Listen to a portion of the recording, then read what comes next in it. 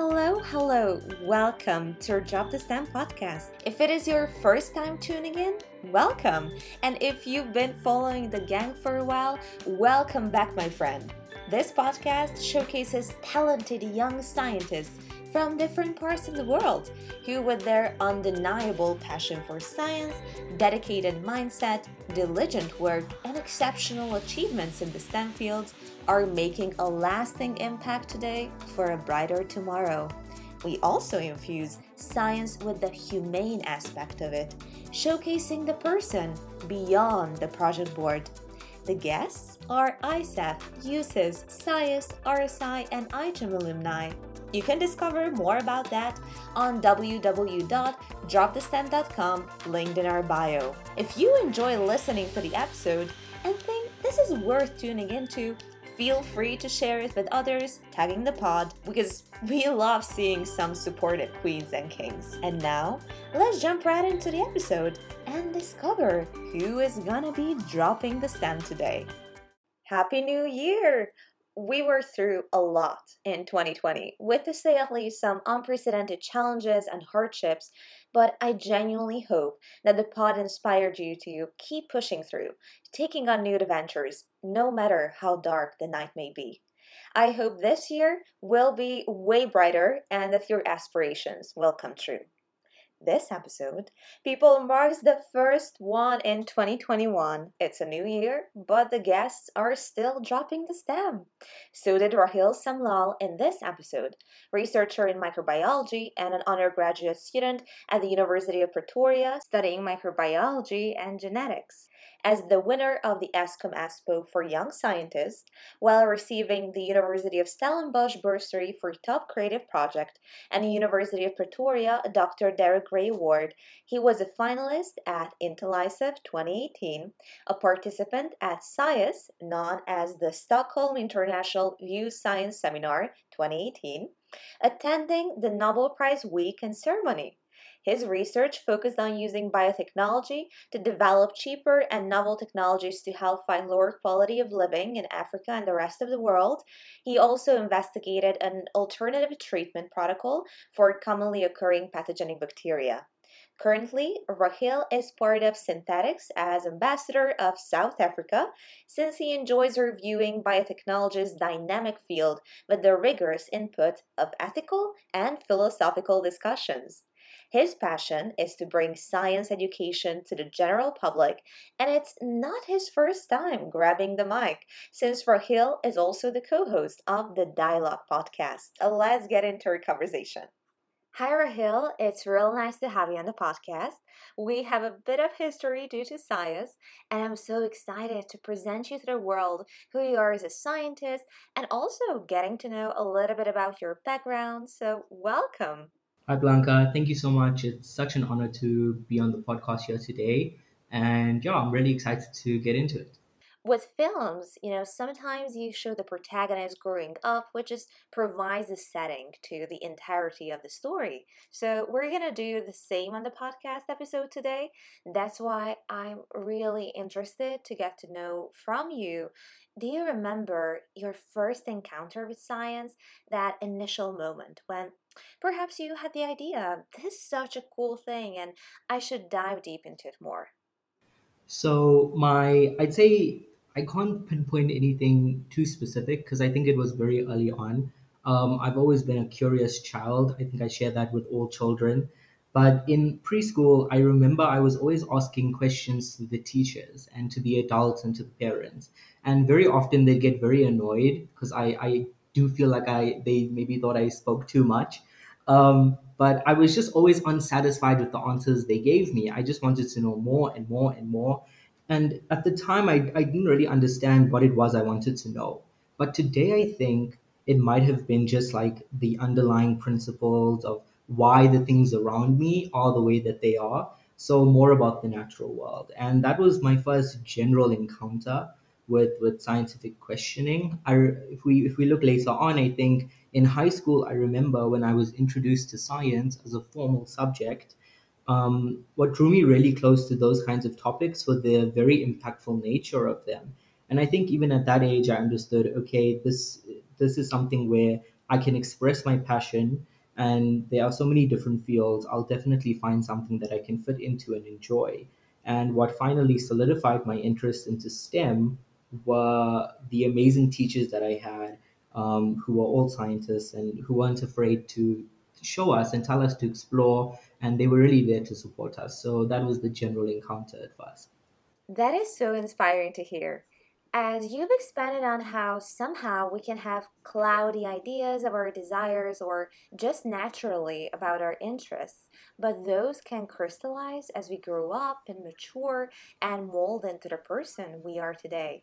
Curiosity is also an integral part of that childlike whimsy. You've mentioned teachers. So, do you remember a specific teacher who you said could Yes. be a scientist who had an impactful legacy passed on to you as you grew up? Yeah, so it was my mathematics teacher. So this was the same teacher all throughout my high schooling. It was my biology teacher, physics teacher, and my mathematics teacher.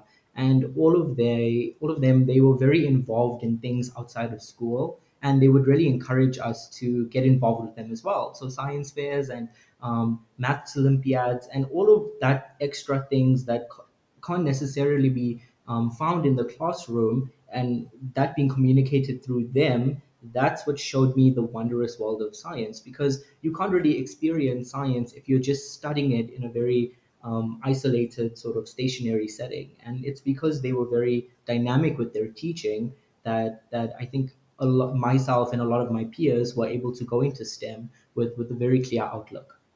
Absolutely. Today's scientist doesn't live in a vacuum or on an isolated island, so you have to get out into the real world. And how great to hear that your teachers did not only provide the essential emotional support, but also practical help and just directed your attention towards science fairs and expos where you can live out your creativity in an academically solidified way. Before jumping right into the expo world, family can be your strongest ally, a steady rock in your life. How has your family helped you in becoming the scientist you are today? So thank you for this question, because I think my family needs that recognition from me, and my family, which would be my siblings and my parents, have really been there for me since the beginning. So they've been my rock since day one, helping me figure out everything, teaching each other along the way, and they were my first supporters, my first audience, my first judges. And I remember before I go into any expo, any public talk or presentation, I would always seek advice from my family, because they're all learned in different things. And most of the time, this would be to my mother, who's a businesswoman and a nurse, and she owns an emergency care ambulance service. So she's very knowledgeable in so many aspects of emergency healthcare and public healthcare, and the effects that that can have in so many people that are vulnerable. So you might see a lot of adults today, even in the medical field, who are very apprehensive to talk about politics and medicine and the government and how all of these things are related. But my mother has never stopped having those conversations with me. So she really encourages me and pushes me forward to be a better scientist by allowing me to ask questions that perhaps other people are too afraid to ask. And as for my dad and my siblings, they often give me advice in other sectors of science with stuff that they are learned on. Topics like how science impacts laws and politics and international relations. And what this allows me to do is have a very wholesome approach in studying science and exploring it that I would not have gotten if I was just isolated and only studying science. So my family was really integral as a support system, and I'm really grateful for them, because I'm able to be a better equipped person overall because of them. How beautifully put. And I suppose your mother's medical real life experience helped you tremendously when you were working on your microbiological project, but also investigating or looking at a project from a legal perspective can help you in the public policy part, especially when it comes to synthetic biology. So you get the best of both worlds essentially. Yes, exactly. Could you tell us more about your National Science Fair slash Expo journey? Because I think you call it an expo in South Africa. How does that work on that continent? Because I believe you are also the first African participant. Yes. So in South Africa, we've got if you are a science student, so you like from grade 9, you get to choose your subjects that you do. And if you choose science as one of your subjects, or if you can choose physics and biology or either one, then you would have to participate in a science fair where you get to showcase the scientific method and perhaps discover a new project. And then you would do this for a mark with your report card for the subject. And for me, that whole journey starts when I was quite young. This was in 2013. I would say when I was in grade 7, I would say it was a bad science project. If I'm looking at it objectively, because it was my very first one that I had to present. I do remember though winning a bronze at the science fair that year, and this was at school.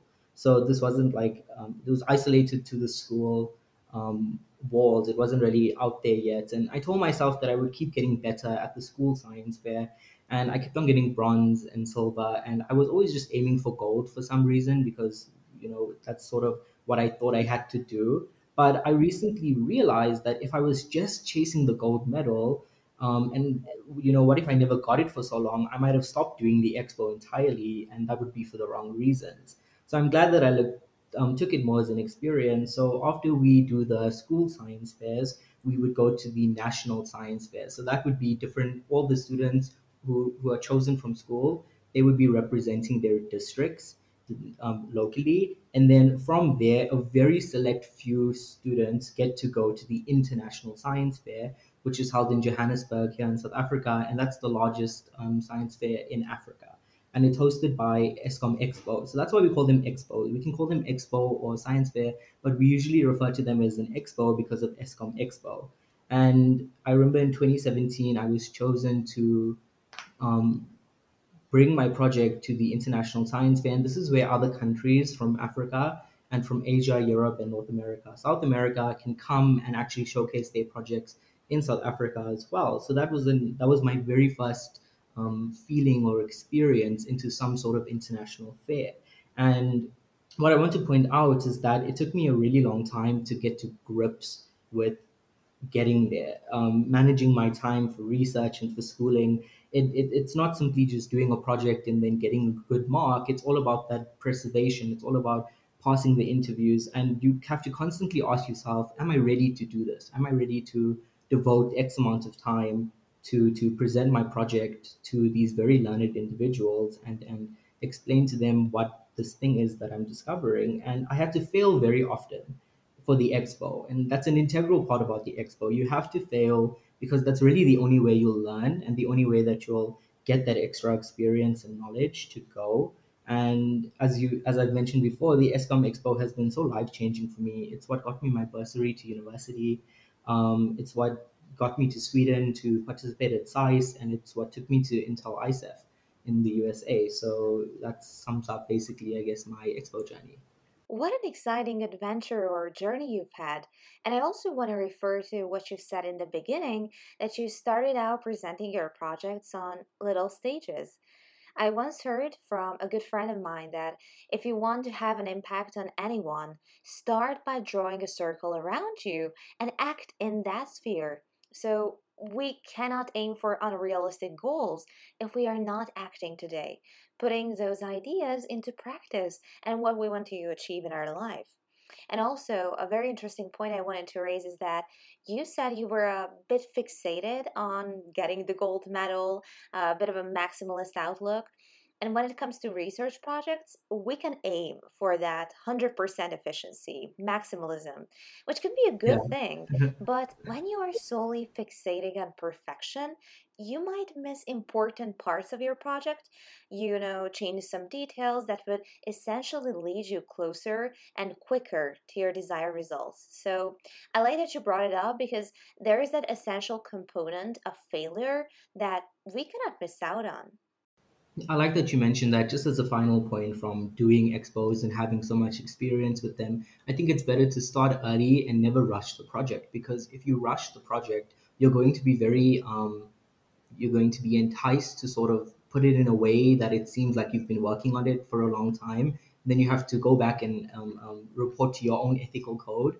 You don't want to give a misrepresentation of the timeline of what's possible within a set frame. So it takes a long time, and it takes a lot of work, and a lot of time it can be boring tasks, but it's all part of the entire experience, and it's not necessarily about an end goal or the destination. I think it's just all about how you feel about exploring science in the moment, and that's why I like it as a separate subject to any other subject you would be doing at high school, because these students are exposed to these new concepts for the first time, and when they have discussions around it, they take so much from that, and it's absolutely invaluable. It is so true that you have to discover several perspectives, and even when we're talking about child development psychology, you have to focus on the journey, learning and studying while playing, because children are much more receptive from a theoretical and sensory perspective to absorb new information like a sponge. It really is more about the journey rather than the Yes. destination itself, as cheesy as it sounds. It's true, yeah. Before heading to international waters, so to speak, you also won the top creative project title, and creativity can be quite a difficult concept to grasp. Of course, it can depend on several personality factors or intellectual stimuli, but has creativity been in your personal life something innate in you or developed throughout the years as you were exposed to many different new things? That's a great question. I just want to go back to the question prompt about the top creative project title. So this was, just to give a little bit of backstory. This is an award I won at the International Science Fair from Stellenbosch University. So they were the ones who gave out a monetary prize for this award, and they told us that the recipients are students who perhaps maybe presented ideas which challenged the conventional way of thinking and using novel approaches to solve problems, and then they said explained it in a creative way. And even now I'm like, what does that mean? What does the creative way mean? As you said, it's a difficult concept to grasp if we look at the how, where can we look at it from. And your question about creativity, that really makes me think about a lot of things related to the intersectionality of science and art, and the artistic sciences, if I can say. And when I was younger, asking questions, I wasn't very afraid to ask questions because I had known so much less at the time. I knew I wasn't going to be judged based on how much I knew because I didn't know that much. So when I asked the question, it was purely for the wonderment of getting an answer or discovering that there might not be an answer and then discussing why. And that's so when I was younger, I think that was the innate curiosity in me, and it was in everyone, and that link can be sort of evolutionary if we think about it in that way. But I felt like that faded away, or kind of just took, sat in the back seat, as I got to high school, as I got older. I was always told that a scientist could never be a creative person, and that scientists should simply follow the scientific method and then publish the results. And I don't think that that's entirely true, because I even felt as recently as this year I needed to channel creativity and curiosity, because those opportunities do become less and less apparent to us as we grow older. Perhaps we push away the idea of looking at things in a childish way, with a childish wonderment of things.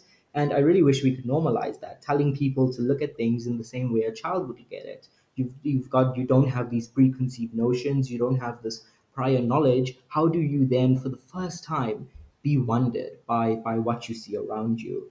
And we can definitely do that as adults, but I think that's a great thing that you brought up that I'm definitely going to be thinking about.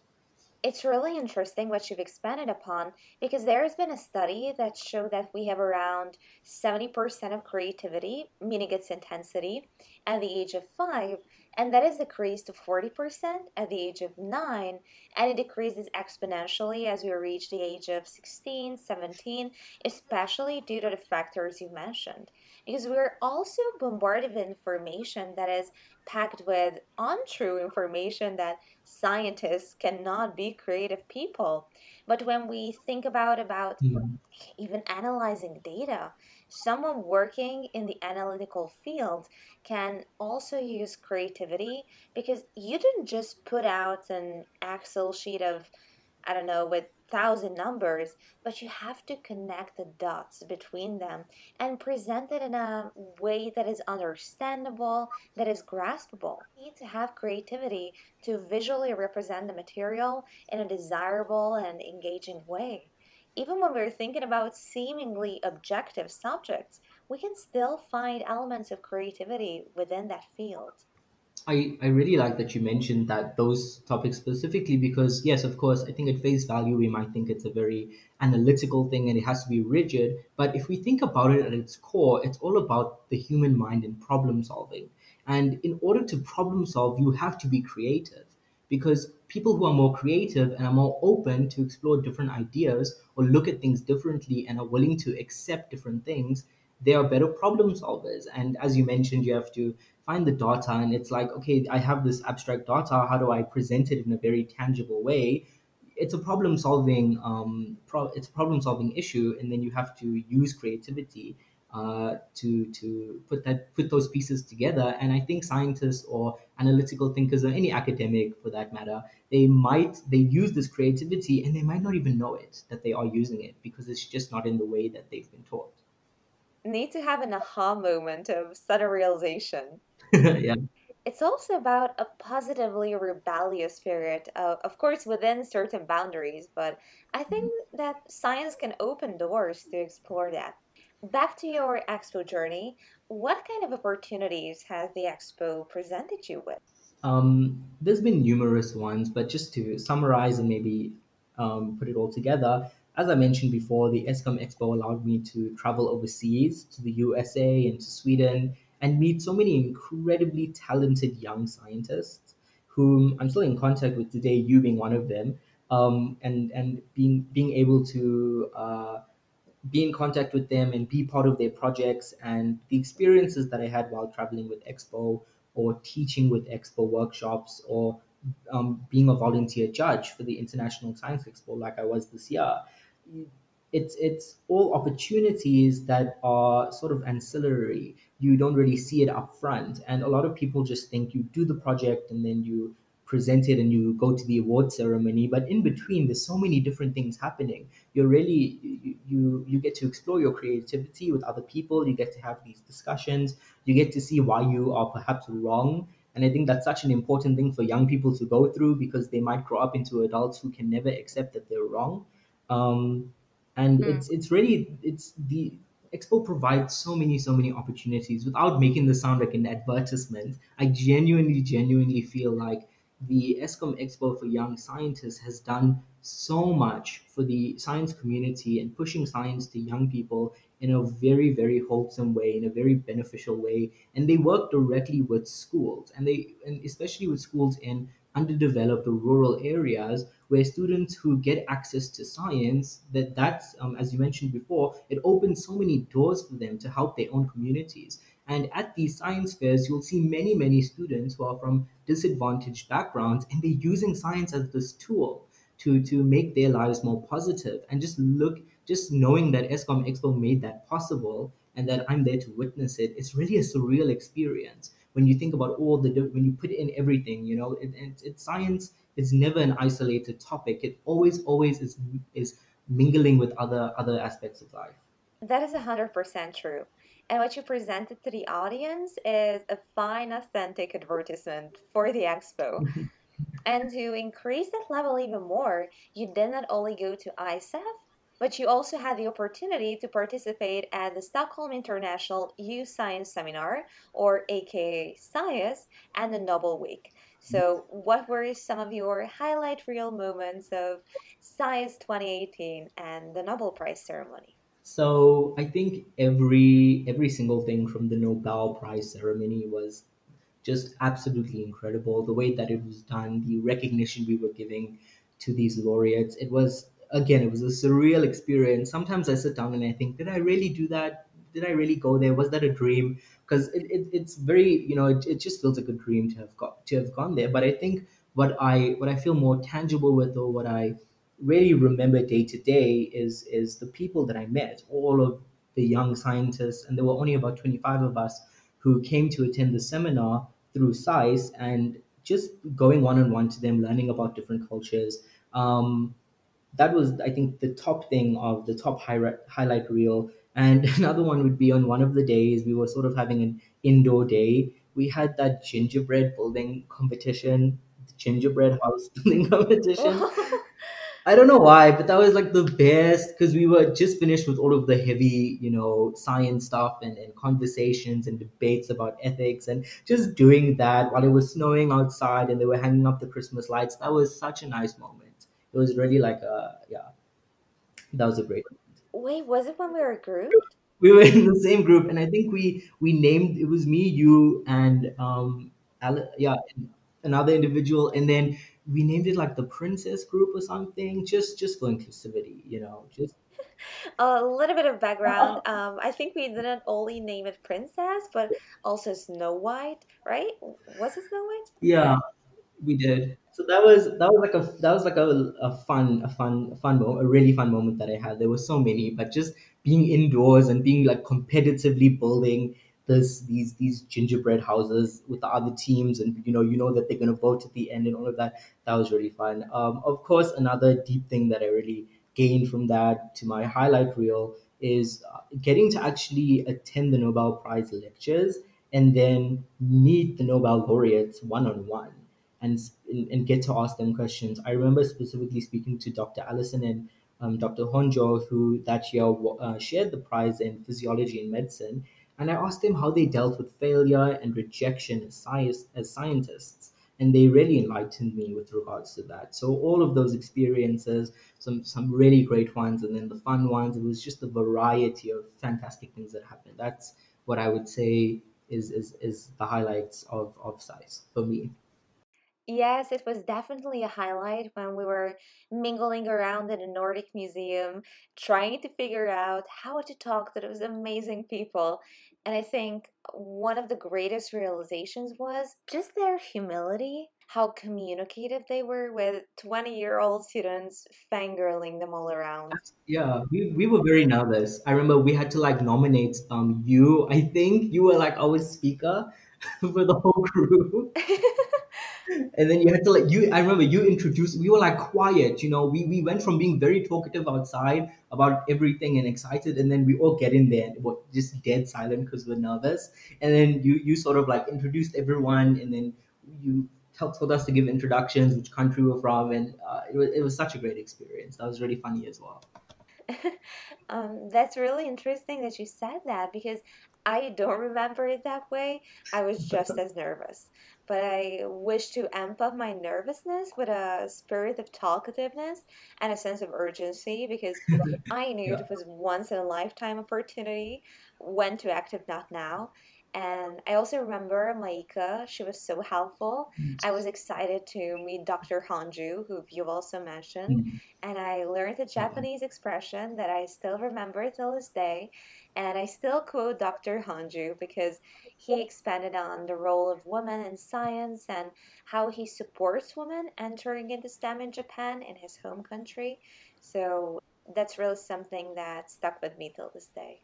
Yeah, yeah. Just talking to them about it goes back to what you were saying about the humanity of these incredible individuals and what they've done, and how it links to the more social aspects of our lives. That was incredible, I think. Yes.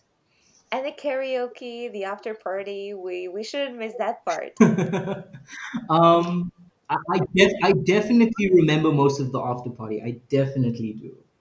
If people can catch my drift, it was really fun. Yeah, the karaoke, the letting off steam at the end of the day, and like they were there as well. So that was really weird experience. Just seeing everybody partying around them, and they're just sitting there and just chilling. It was nice. Yes, I think someone even photobombed with a Mm. Nobel Prize laureate in the party scene, which was incredible. Talking about the Nobel Prize, it was a magnificent moment, a very magical moment in Stockholm's wintertime. But this year, the Nobel Prize in Medicine was awarded for the discovery of the CRISPR-Cas9 technology to Emmanuel Charpentier and Jennifer Doudna, who discovered these genetic scissors that are truly revolutionary. I would like to hear your take on it because sometimes synthetic biology can be a gray area subject. So I would phrase my question this way. What do you think? what is the best and worst case scenario you can think of using this cutting edge invention? Because I'm mentioning the worst case scenario so we can, prevent it in the future. Firstly, I think that it's just incredible that we both are students at this time, right? In our lives, where this stuff like this is just coming out of discovery and being recognized for the groundbreaking breaking nature of them, and that we can be directly immersed in them. One example would be talking about them like this. That in and of itself, it's such a great opportunity to talk about CRISPR-Cas systems. I remember in high school when it was first introduced into our textbook, it was like half a page long, and then I got to university just a few years later, and it like two chapters were dedicated to it. And of course, entire textbooks are being written about it now. With all that aside, though, when looking at a worst case scenario, I'm really reminded of how legislation is always slower than innovation. So we will never fully have it on paper, the ethical thing sorted out and the law sorted out before something is invented or discovered. But when I think about a worst case scenario, I think about something very specific, which would be making changes to the gene drive, or we can think of it like an encyclopedia of genes in organisms. And so this would be genes which are manipulated in one type of organism, let's just say prokaryotic bacteria, and then those are transferred to other unsuspecting organisms and the environment as well. So we might think we know what we're doing now, today, when we do it, and then even in the short term, and we might think that we're measuring exactly what changes we're doing to the genes. But since this is a new technology, there's a possibility that we've missed something in our research, or we're missing a measurement tool that cannot detect certain changes that we have made. And then the worry after that is, do those changes contribute to perhaps a phenomenon like antibiotic resistance and other mutations that possibly spill over into different types of populations? And then at that point, they would be very difficult to control. Then we would have a situation, which I'm sure everybody's well aware of how that would go, where we have a novel disease, perhaps, and then we don't have any prophylactic treatment. We don't have any idea how to approach this disease that we've indirectly, sort of directly made because we weren't using this technology properly. That's what I can think of in a worst case scenario. And then for a prevention for that, the work that we do at Synthetics is a good start, and I think it's a good public resource looking at the ethical considerations above everything else and before everything else, and how these new technologies impact the natural world. So we just need to be prepared for how this will change the natural world and to what extent and to what degree, because these technologies do not exist in isolation unless they only exist in the lab. And when people are getting more comfortable with it and more confident with it, it will be used in public settings, in the environment, in places with high population densities of many different organisms. So we can prevent it by studying the risks and all of that associated with them. When I think about a best case scenario, I think a lot of people would initially just go to um, the design of babies and the genetic engineering. And I would also go there initially, but we've had gene editing technologies before that have sort of been very much researched and pioneered in those aspects. And CRISPR is going to be contributing to that. But I think I'm just going to take a hands-off approach and look more to the environment and to something that we really need to consider very seriously, which is tackle things like climate change, which affects everyone and every ecosystem. And if and to use that as a specific example, how would we change? How would we battle climate change using CRISPR-Cas9 systems? We would use that to possibly confer resistance into different trees, into different herbaceous species in the rainforest or in agriculture, and then we would confer onto them resistance to sort of the symptoms of climate change, which would be the increasing temperature and humidity amongst a host of other things.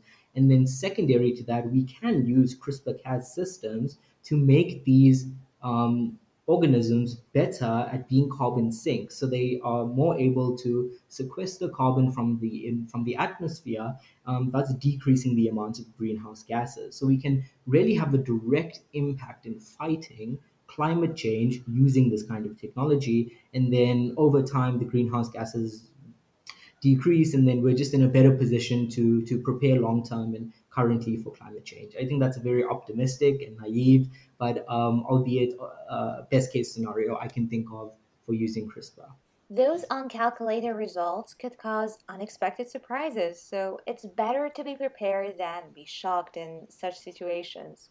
I also like that you mentioned the work of synthetics, which you are involved in as an ambassador of South Africa, and you're also organizing your national team. It's kind of an inception story because synthetics had its roots in Sweden, where Eric and their team started as a side project during the iGEM competition, but then it grew out to be bigger. And I'm so glad that as a co founder, I can say that you contribute to its involvement in many different ways. You are very open to expand on subjects that are a bit difficult, like biohacking or about the legislative side. Thank you for mentioning that. And yes, for targeting one of the most urgent and crucial problems, this technology could be revolutionary. And it's also going to be very challenging to determine the rights of an organism when we're looking at these chimeras or new organisms, new ways of life. That was actually something that was very interesting to me when I enrolled at Harvard Law School's course on the science and ethics of reproductive technologies and genetics. So it's going to be a sticky subject, but it's so great that you're involved in that while also doing research work so that you could present authentic information to the public. One of the most important is get these messages across before allowing people form solely surface level media inspired thoughts. And when we think about best case scenarios, we also have to take into account the legislative side. And there are a lot of interesting projects in the iGEM world. I know that you've cooperated with and worked together with iGEM teams. How can you do a synthetical evaluation for the listeners out there who are not really familiar with this topic? How can we ensure that research goes into the right direction from this more objective and practical side?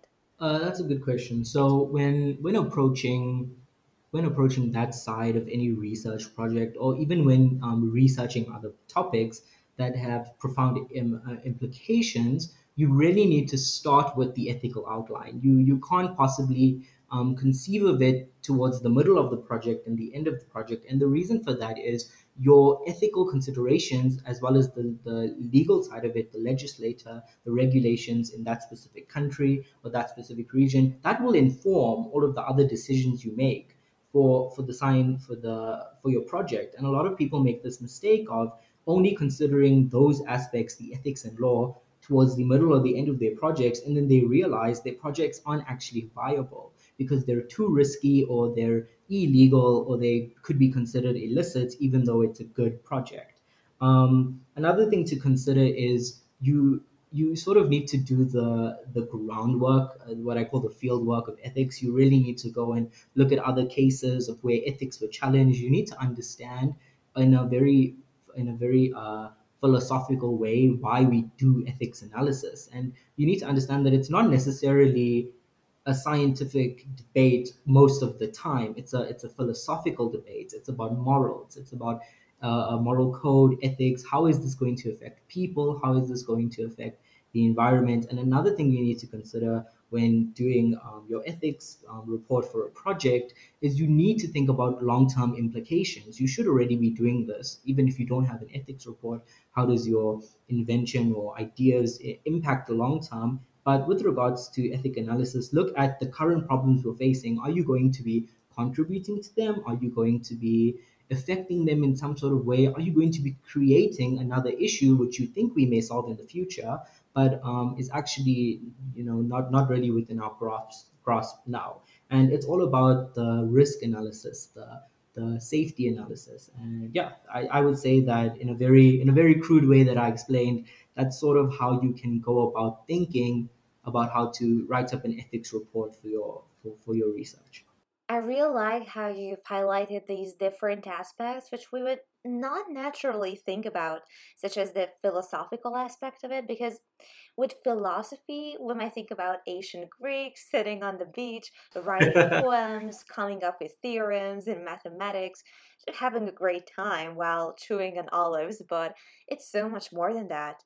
When we think about ethical evaluation, it has roots in the Greek Roman culture in terms of virtue ethics, the Judeo Christian worldview with the sanctity of human life. And then it took a 180-degree turn when it came to the French Revolution, then followed up by Nietzsche's rational egoism. Those different principles can still be applied today, and now we are at this postmodern era. So I think one of the points we really have to consider is that, of course, we can have our own perspectives, but truth should be more objective because that is going to propel these legislative decisions we are making.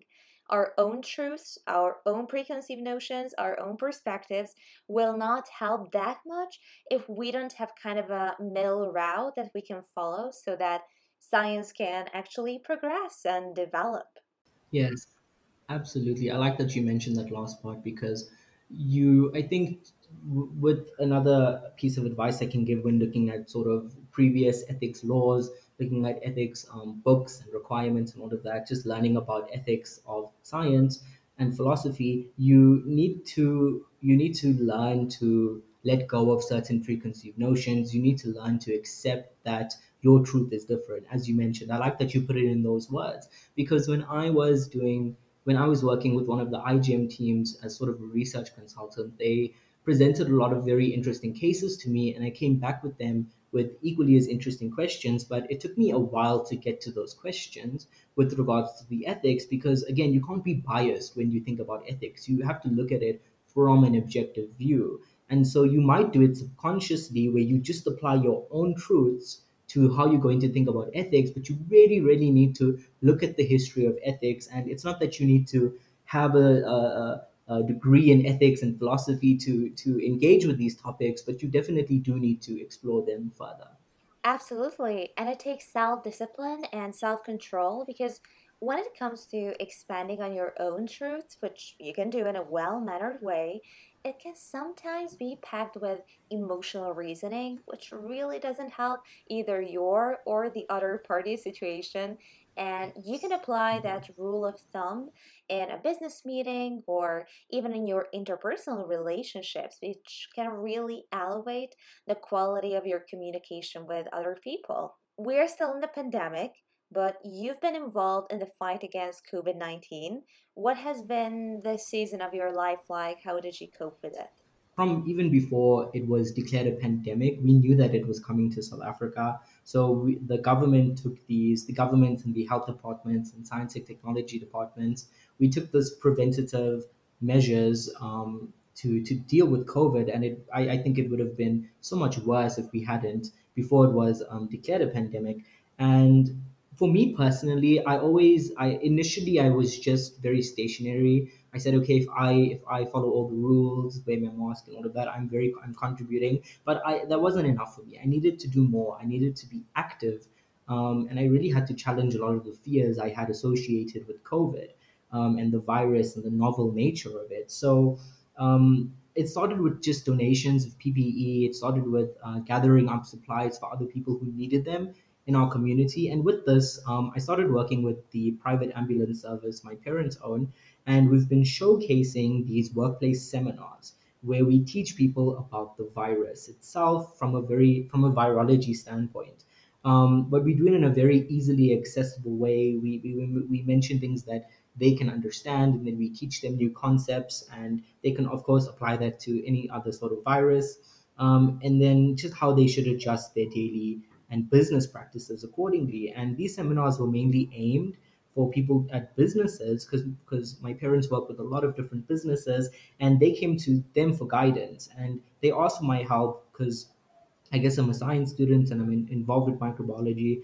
And we were interpreting the laws and legislations together, and then using the latest science available, we really came up with the best preventative measures. And when it comes to COVID preparedness and COVID workplace training, you can never put a broad stroke and give that to anyone. You really have to meet one on one with these companies to understand their individual needs, the needs of their employer base as well, and just look what type of people are who's at risk.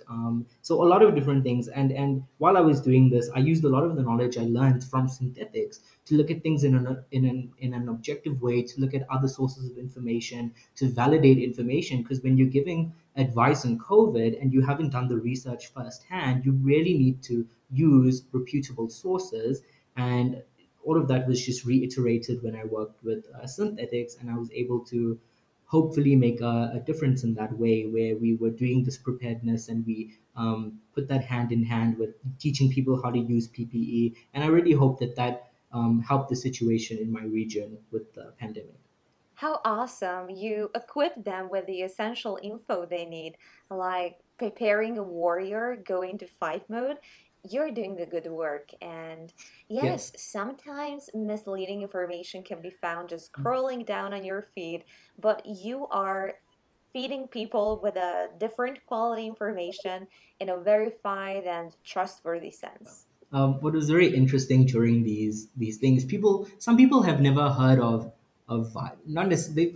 Of course, people have heard about viruses before, but a lot of them have never like experienced it to this degree, where perhaps the mainstream news is bombarding them with a lot of scientific information that they wouldn't have known previously. And it was just very interesting talking about the preconceived notions of the virus, like, can antibiotics treat COVID? No, it cannot treat COVID, but we do use it to treat opportunistic infections. So a lot of what I found interesting was a lot of what they brought to me wasn't necessarily completely wrong. They had slivers of truth within them, but it was just misleading information. So yeah, I think the population in general was equipped enough, but they just needed a little bit of additional help getting to that final point. Yes, I like the clarification. You increase the resolution of their knowledge. And what are you up to in this season of your life? What is next to come? So currently, I just finished up with my second year of this degree. I'm doing a Bachelor of Microbiology and Genetics, and online learning was a little bit of a uphill battle, but I got through it at the end throughout this year. And I'm just currently in a 3 month holiday, so I go back in March next year, or in 2021. And I'm just using this break to sort of reflect on the previous year, reflect on what my role is in science. And I think during this pandemic, everyone's sort of looking at their role in life, but I'm just looking at it more in a very practical way, because the pandemic very much relates to me on a personal level. Like, I could, if I had a little bit more experience, could I be doing more? And that's just fueling me to study more. So I'm on break right now, but when I'm going back to university, I'm completing my undergraduate degree in 2021, and then hopefully applying for honors. And while I'm busy with all of that, I'm working with synthetics, and with the South African team under synthetics. We have a lot of different plans to showcase in 2021, and I'm hoping that we can showcase them and welcome them deeper. I'm also still working with the ESCOM Expo. I work with them every year as a volunteer judge, also just as a groundwork volunteer where I can. I couldn't this year, of course, because of COVID, but I did help them with some online stuff. And then also another member of synthetics, she has started an independent. It's Alice, I think it's Alice, who is also started up STEMAG, which I'm also a part of, and that's all about the discussions of the intersectionality of science and arts. And I learned so much about that from the humanities mixing with science, and that's really great to know that I'm going to be a part of that in 2021. And I also co-host a podcast with a good friend of mine, Asandi Villani, and we talk about topics relating to politics and relationships. It's just the dialogue of anything that's on our minds. And then finally, I'm really hoping to travel in 2021. I really hope the circumstances are good for traveling, possibly to the Dubai World Expo at the end of the year, because I'm hearing that the scientific developments that they're going to bring to the Dubai World Expo for the first time are going to be absolutely legendary. And I'm really excited for that. How amazing! You have such cool plans planned ahead for 2020, and we hope it's going to be a much better year. And yes, this podcasting environment is not unfamiliar to you, and I think the listeners can sense that as well. And another add on, since you mentioned Alice, STEMAC has done such incredible work in infusing art with science and putting out such valuable articles to expand the horizons of your thinking patterns when it comes to such delicate subjects. I'm really glad that you're part of it. Also, another Inception detail is that STEMAG is organizing a competition in which Synthetics is giving out a prize, and also the Drop the STEM podcast. Just Yes. a bit of plug there. So, if anyone wants to, No, plug away, plug away. I think it's a really important project that anyone who's listening would definitely be interested.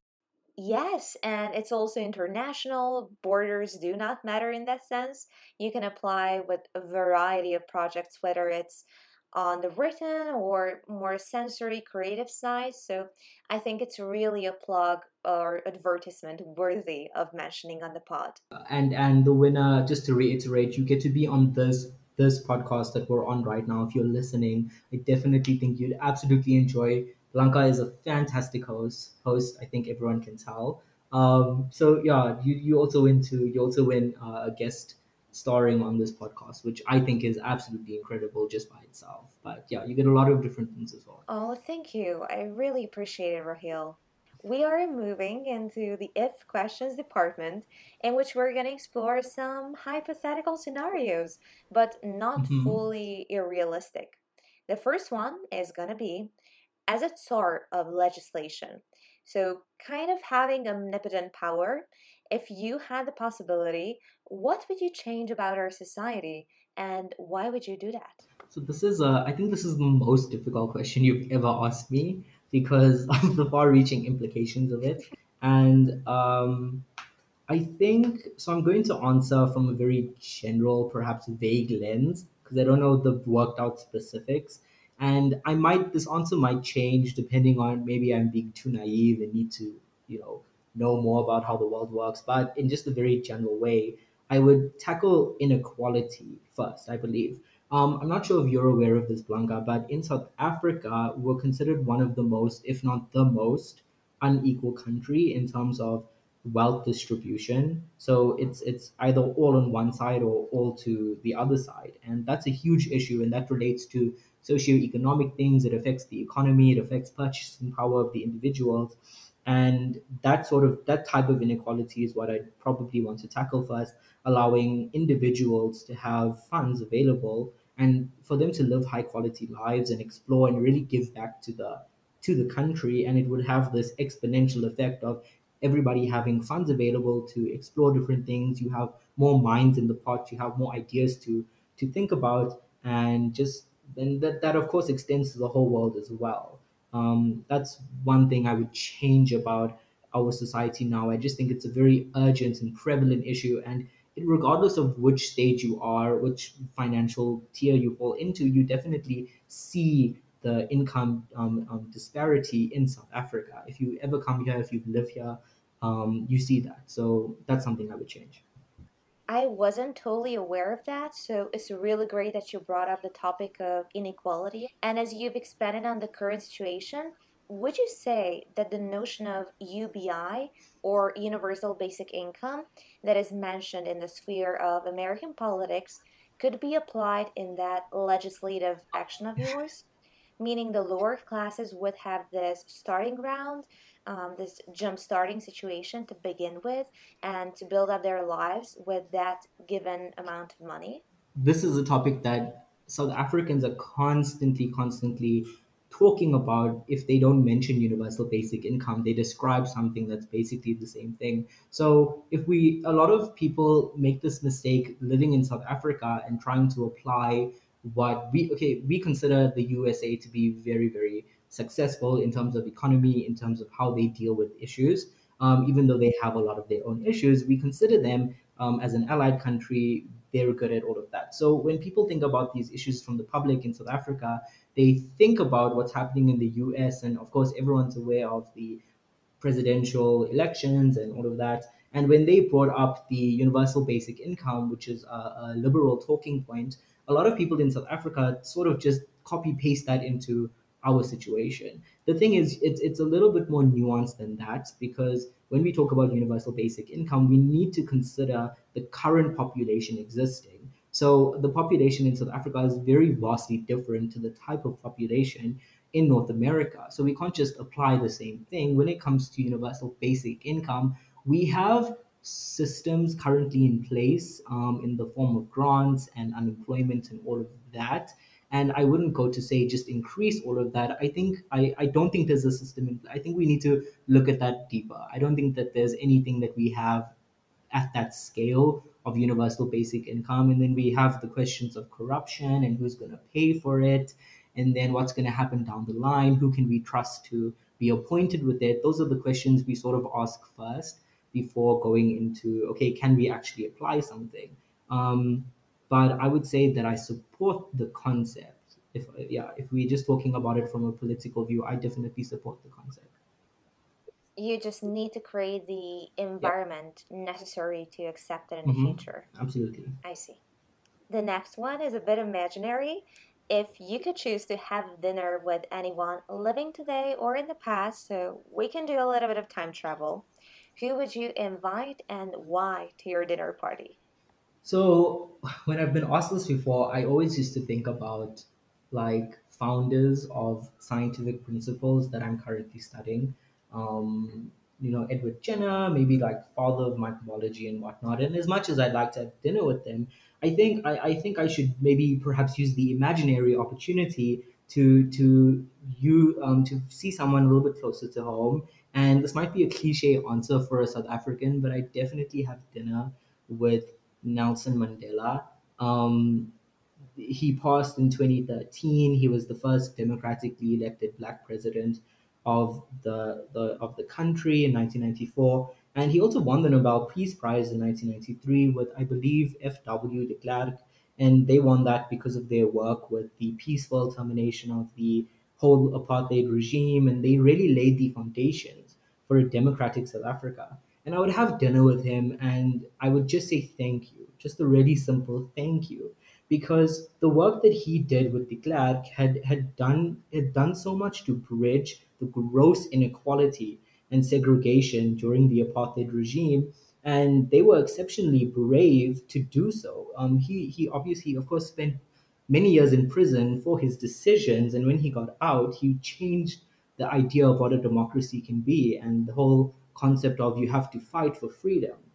And he serves as a reminder to me how important it is to really take a step back and see how much individual power we have in other people. And in his case, he impacted the entire world. And I'm hoping not necessarily to fill his shoes, but to do the same thing that he did, going through this sort of hardship and realizing, okay, this is for a greater purpose. And I don't even think I'd be here today talking to you at this point in time, with this privilege of talking to you and sharing ideas, had it not been for what he had done 20 so years ago. And I really take that for granted too often. And I think people of color in this country who are a little bit more privileged, financially speaking, also take the things like that for granted. But yeah, that's who I would meet and why. What an amazing dinner guest of your choice. He really was a real leader in that sense that he was sacrificial for his country, for his people, provided inspiration, advocated for education, which you also do. So I think you would have Yes. had a lot of talking points. We are moving into the this or that game section, so you can choose either or. Would you travel to Europe or Asia? I would travel to Asia. In all my journeys with vacations that I take by myself or with my family, and with regards to science, I'm always going to the west or to the north, and very rarely exploring the east. So that's the reason I would choose to go to Asia. I think the next trip would be Middle East, Southeast Asia, just the whole east of the world. That would be, yeah. I'm just not there very often or at all. Yes, in a pandemic free world. Yes. The next one is early bird or night owl. Night owl. I didn't sleep before this podcast preparation. I was just too excited, so I just didn't sleep. So I was up the entire night, and then I'll probably go to sleep like very early in the evening. and then wake up again in the middle of the night. Oh, okay. So you have these transitional sleep periods. Yeah, I do, and you perfect way to describe it. Yeah, I don't know. I'd say I'm diurnal at this point, just awake during the day. My family really only sees me at the evening. Recently, it's only this year. Don't think the listener shouldn't think I'm like this all the time. Just this year, I guess with online learning and everything, all the freedom that we've had, I very much prefer to be up during the night when absolutely it's so quiet. Yeah. Yes, I can understand that. And I think since we are exposed to so much blue light, but if you use reduction on your phone, good for you. It could, it could be that I have all the blue, I have the orange filter and everything, but it could be screen time as well, definitely. Yes, beach or mountain. Ooh, see, for both of these, you'd have to be an outdoorsy person, right? So I'm already having trouble. No, I'm joking. I think perhaps mountain. I think beaches, as various as they can be, are sort of just one defined thing. Um, Perhaps mountain. Yeah, mountain. Just for the variety, just for the challenge, I guess, associated with that. Because if I'm going to be outside doing things, I think there should be a challenge associated with it. I wouldn't like relax on a beach, although that would be preferred.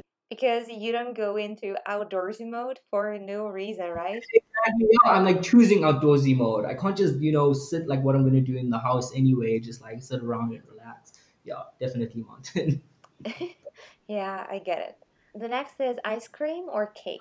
I'd say ice cream. The reason being, I have to like often search out, or like whenever I'm out, I get ice cream, or like I'll choose to have ice cream. But for cake, it's like someone's always having a birthday, or like an anniversary, or a party, and that's like, okay, the cake's available. So yeah, ice cream's like a scarcer commodity. So yeah. Yes, cake can be more festive and associated with parties. I'm not entirely sure about your seasonal changes, but would you choose summer or winter? Winter 110%, like always, just always winter. It's just easier, I think. I really like when it's warm, and like during winter I'll appreciate sometimes that we have great summer weather, but just like the vibes of winter, you can't beat it. Like the whole aesthetic, the whole gloomy days, and like being cold. I just like the vibes associated with that, more with like relaxation movies, popcorn, get warm and all of that. And it's just a little bit more pleasant, I think, to get warm when you're cold than it is to cool off when you're hot. But that could just be, yeah, Yes, in a fuzzy and nookie mode. absolutely. The closing question that I ask from every guest on the podcast that just really summarizes and encapsulates all the wonderful things is what does science mean to you? That's always a difficult question. I think science for me, it's not only been I use science as sort of an escape sometimes from the real world to go and explore the real world. I know it's weird to say, but it can also just be an escape into the wonders and capabilities of the human mind. I know, like when I'm having I'm having doubts about myself, I'm just not feeling great a particular week. I'll read something that has to do with science or an invention, or hear a backstory from rags to riches, and then that just makes me instantly wow. Just the science as a tool has done so many great things for so many people, and it's been a constant presence in my life. I think it's really guiding me towards a lot of different things and a way of thinking, and without it I really think that I'd just be blissfully ignorant, and then I wouldn't even know what blissfully ignorance meant. But all in all, science really comes down for me to one thing. It comes down to a choice, because when you leave the land of ignorance and you really open up to the idea of there are things beyond us that we need to still explore, and there are things that we know and do that are extremely powerful. Just like education, it's an extremely powerful tool, and that just means a choice. How are you going to use it? That's what science means to me. It's a choice to help people or hinder people. It's a choice to change the world, or sculpt the world in a certain image. It's a choice of knowing when to stop and knowing when to keep going. And I often ask myself, if I wasn't a scientist, what or who would I be? And yeah, so science really means a lot to me. Just being a catalyst, increasing the activation energy. Absolutely, yes, exactly. Great analogy. Thanks. And you've mentioned you often ponder upon what you would become in the place of being a scientist. So, what kind of other profession would you imagine for yourself?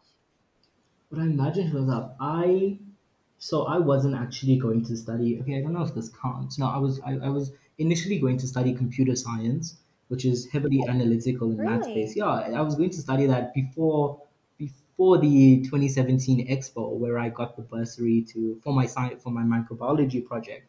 And then I ended up choosing microbiology. And if I wasn't studying computer science or if I wasn't in STEM at all, then I'll be honest, I need to really go and explore different fields, like understanding what different fields entail. I think the closest thing I can answer to what I have experience of is law, simply because my dad's a lawyer. I have a brother and a sister who are studying law. That would be something that I maybe naturally get into, even though I might struggle with it and it would be difficult to be considerate about everything. Yeah, I think perhaps a lawyer of some sort if I wasn't studying science, because I think both are equally impacting fields. Absolutely. And advocating for a cause would still be involved Yeah, in the case of law. But we know the magical power of science. we do. It really is magic. I think compared to that, no offense, it really is like magical feeling. Um, Having all these cool things to do, and it's just so out of this world sometimes. Like physically, it can be out of this world, which is great.